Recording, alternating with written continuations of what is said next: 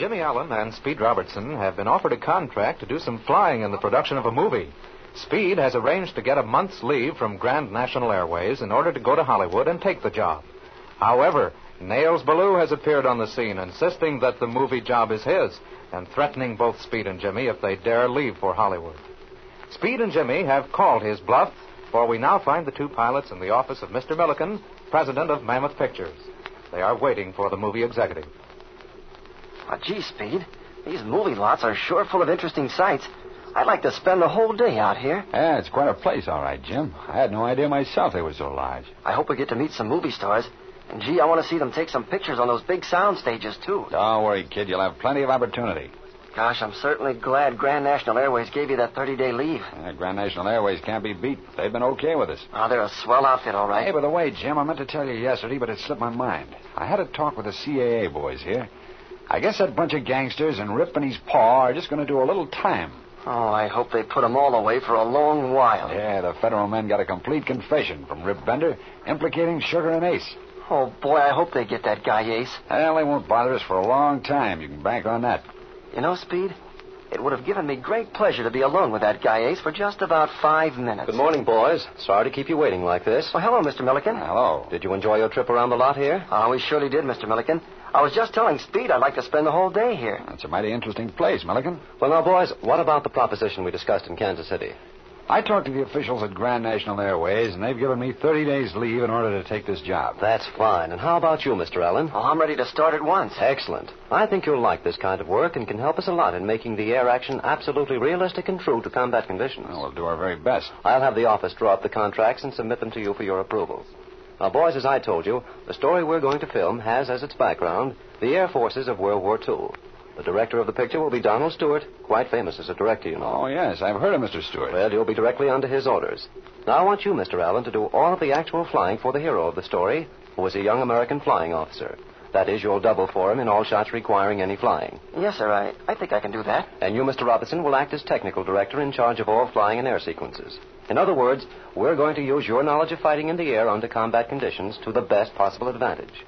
We want this picture to be technically correct in every detail.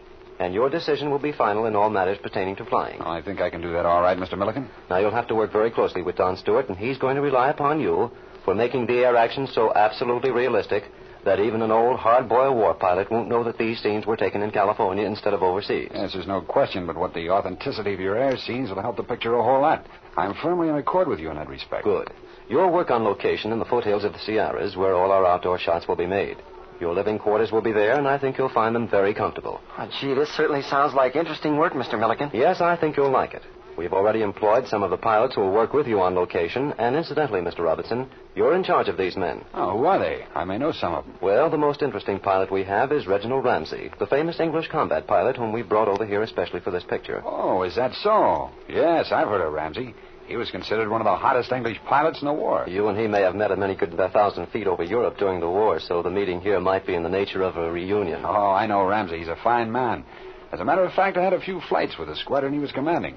He's a mighty fine pilot, I'll tell you that. Oh, gee, think of that. A real English war ace. Yes, that's very interesting. Then we have under contract an American pilot with considerable war experience. I believe he was one of the oldest men to be actually flying on the front. He was also in World War I. The fact is, he has a son flying now, whom we also want to use in this picture. The son did some flying in the Pacific, I believe. I'm not quite sure about that. Oh, that sounds a lot like Harry Phelps and his kid. Yes, that's exactly who it is. You know them, then? Oh, yes, I've known Harry for a long time. I've also met his son, Roy. You see, Harry was a pilot with Grand National Airways. I understand he had some airmail experience. Well, to be quite frank with you, Mr. Milliken, Harry Phelps was fired from Grand National Airways. From what I know about this job, as you outlined it, I don't think Phelps is going to be of much use to us. And I doubt very much if his son, Roy, will either. Yes, I know about Harry being fired, but I'll tell you, Mr. Robertson, he's a distant relative of mine, and I'd like to see him work in this picture if you can possibly use him. He needs the money badly. Oh, I see. Well, we'll try to use him, Mr. Milliken. I'll have a little talk with Harry the first chance I get. Good. I'll appreciate anything you can do to help Harry out. He's on his way out to my office now, and he may be here before you leave. Oh, okay. I'll wait until he gets here. I'd like to have a little talk with him. Well, I must get over to the projection room to look at some rushes, so you'll have to excuse me. Now, the first thing you'd better do is to get in touch with Donald Stewart, the director, who'll go over the story with you.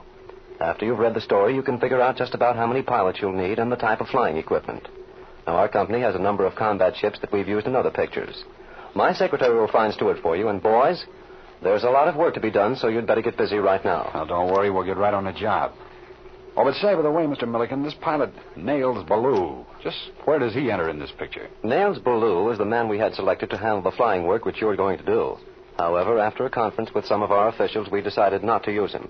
I told him so when he followed me to Kansas City. Oh, do you know Ballou very well? No, not well at all. I had a couple of conferences with him about this picture. It seems he drifted up here from South America, and one of our stunt pilots, Tom Baxter, introduced him to me about a month ago. In fact, I met Ballou just before Baxter was killed working in a picture. From what Baxter told me, Ballou was a combat pilot and had a lot of experience in flying. I believe Tom told me that he was chief of the Air Force for some country down in South America. Why do you ask? Do you know him? Oh, yes. Yes, I've known Ballou a long time. I know him in France. Well, as a matter of fact, we've investigated him and found that he was a pretty hard-boiled character. And there seemed to be some spots in his flying experience which he wasn't very willing to discuss. The whole deal looked sort of, well, not clean-cut. So we decided not to use him. He may be all right. I really have nothing against him. He's a hard-looking character. Well, I just wondered. I understood that he was interested in the picture. In fact, he made it very plain to me. Well, don't worry about him. Well, boys, your work's cut out for you, and there's plenty to do. Get in touch with Stewart at once, and I'll see you later. Well, Speed, I guess we do have a job cut out for us. Sounds like a lot of work. Yes, I don't think it'll be very easy. However, once we get our pilots together and get lined up on our ships, it'll be a lot better. Hey, you know, Jim, it's a good thing we induced Flash to join us out here. He's the best mechanic I ever run across, and he's had combat experience, too. Flash acted like he didn't want to come. Oh, I knew he would, though. He can help out a lot. A good many of the ships we'll fly in this work will probably be ex-war equipment. Flash will be just the man to keep them running for us. Oh, boy, this sure sounds great. Gee, Speed, don't you think we'll have a lot of fun? Sure. It'll be very interesting work, and we'll learn how they make movies. There's only one thing about this whole business I don't like. What's that, Speed? Well, this matter about Harry Phelps. Oh. Well, who is he, anyway? Well, Jim, Harry's a rather pathetic case. I first ran into him overseas. He was older than most of us, quite a bit older. How he ever happened to get in the Air Corps in the first place, I don't know. Was he a good pilot? No, he wasn't. He really had no business trying to fly.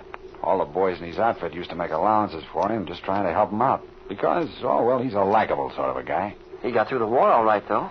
He got by somehow or other. However, he let his squadron down badly a couple of times when they were in tight spots. He just seemed to lack nerve. You said he used to work for Grand National Airways. Yeah, he got a job as a mail pilot with us.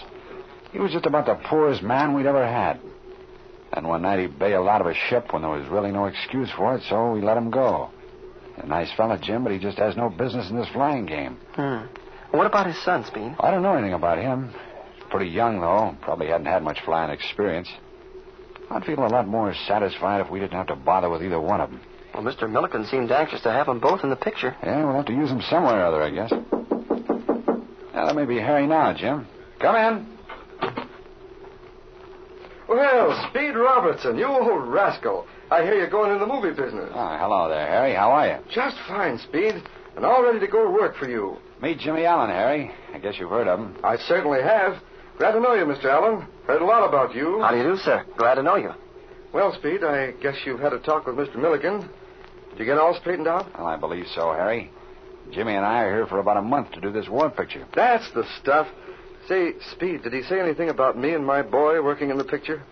Yes, he mentioned it, Harry. He said he'd like to have you do some flying with us. Well, you see, Mr. Milliken's a cousin of mine, and of course, with my combat experience, he naturally feels I'm cut out for a job like this. Yeah. Have you been doing much flying lately, Harry? Oh, I keep my hand in, you know. I'll get along all right, Speed. What about this son of yours, Harry? How long has he been flying? Well, you see, Speed, he learned to fly this past season. Of course, he hasn't got a whole lot of experience, but, well, he's just a chip off the old block, Speed. Look, Harry, there's going to be some pretty tough flying in this picture. Oh, a number of air battles and dog fights, some bombing runs and dive bombing, a lot of stunning. We may even have to do one or two crashes. We probably will. You know, Harry, that's not the easiest kind of flying in the world. Well, now, look here, Speed. I wouldn't want the other pilots to know that I told you this, but I figure there'll be some shots where the flying won't be so hard. You know, there are bound to be some scenes where there's just some straight flying. Well, I thought, Speed, that you could use me in some shots like that. My boy will be handy to have around. Oh, you know, Speed. Well, Harry, we'll work it out somewhere or other. If this boy of yours hadn't had much flying, it seems to me it's getting him up there in pretty fast company, isn't it?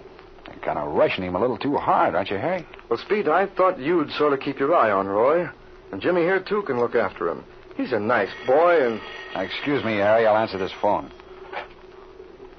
Hello? Yes, this is Robertson talking. Oh? Oh, yeah, Baloo. Now, listen, Baloo. I'm going to take this movie job, and that settles it. Now, let me tell you something else. I don't want you calling me or bothering me at all. Do you understand?